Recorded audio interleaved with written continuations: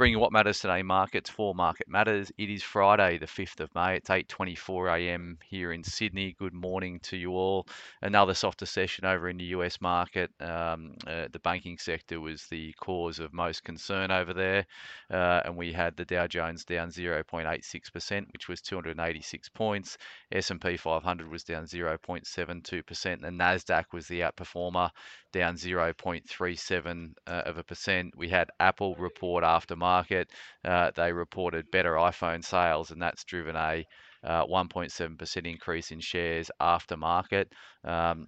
They launched a $90 billion share buyback. $90 billion share buyback. It'd be nice to be the broker on that buyback. Bond markets were a little bit mixed. So US 10-year yields are up 4 basis points. The more rate-sensitive end of the curve was down 1 basis point. So US 10 years trading at 3.37% and US 2 years at 3.79%. Commodity markets were a little bit mixed overnight, but less volatile than they have been. Crude oil was up about 0.5%, so Brent's trading at 72.70. Gold prices were higher, so up $9, 0.45% higher on the session at 2,048 an ounce. Copper was also higher, up 0.4%.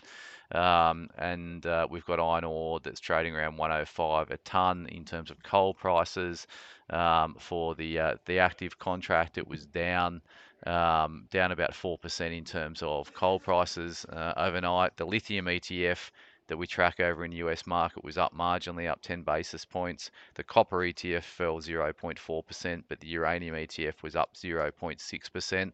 The US dollar edged a little bit higher.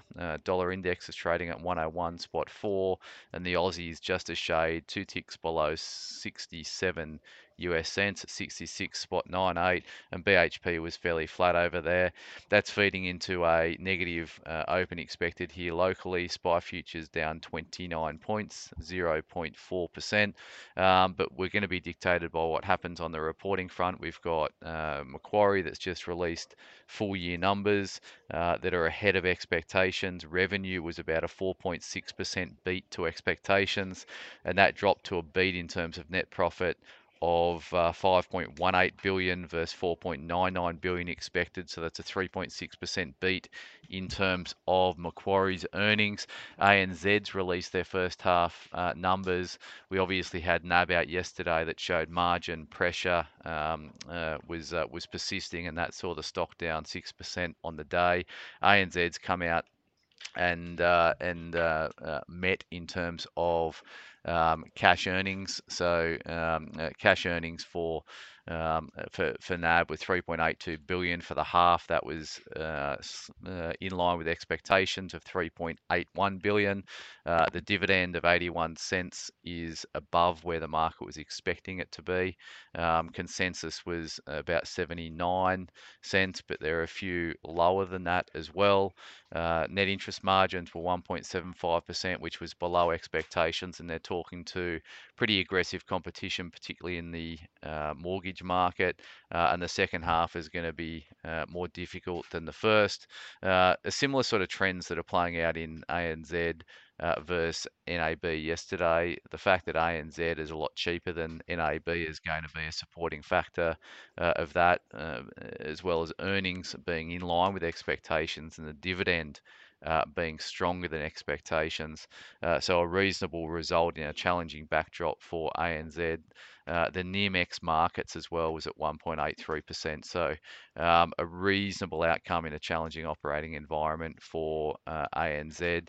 So it'll be interesting to see what that stock does today. I would suspect it's going to be reasonable after falling about 2.5% on yesterday's session, courtesy of the weaker than expected NAB result. In terms of brokers today, you've got Illumina cut the sell at Citi 150 price target. Centuria Industrial CIP raised to buy at Jefferies 343 price target. Evolution Energy, not to be confused with Evolution EVN, the gold company. EV1 is rated new by Shaw and Partners. Fleet Partners Group is cut to neutral at Credit Suisse. That's FPR. And Syra rated new by Shaw and Partners with a $1.40 price target. In terms of, as I said, ANZ and Macquarie are out with earnings reports today. ANZ's the first half results. Macquarie is the full year results. As I said previously, probably in line in terms of ANZ and probably a beat with Macquarie.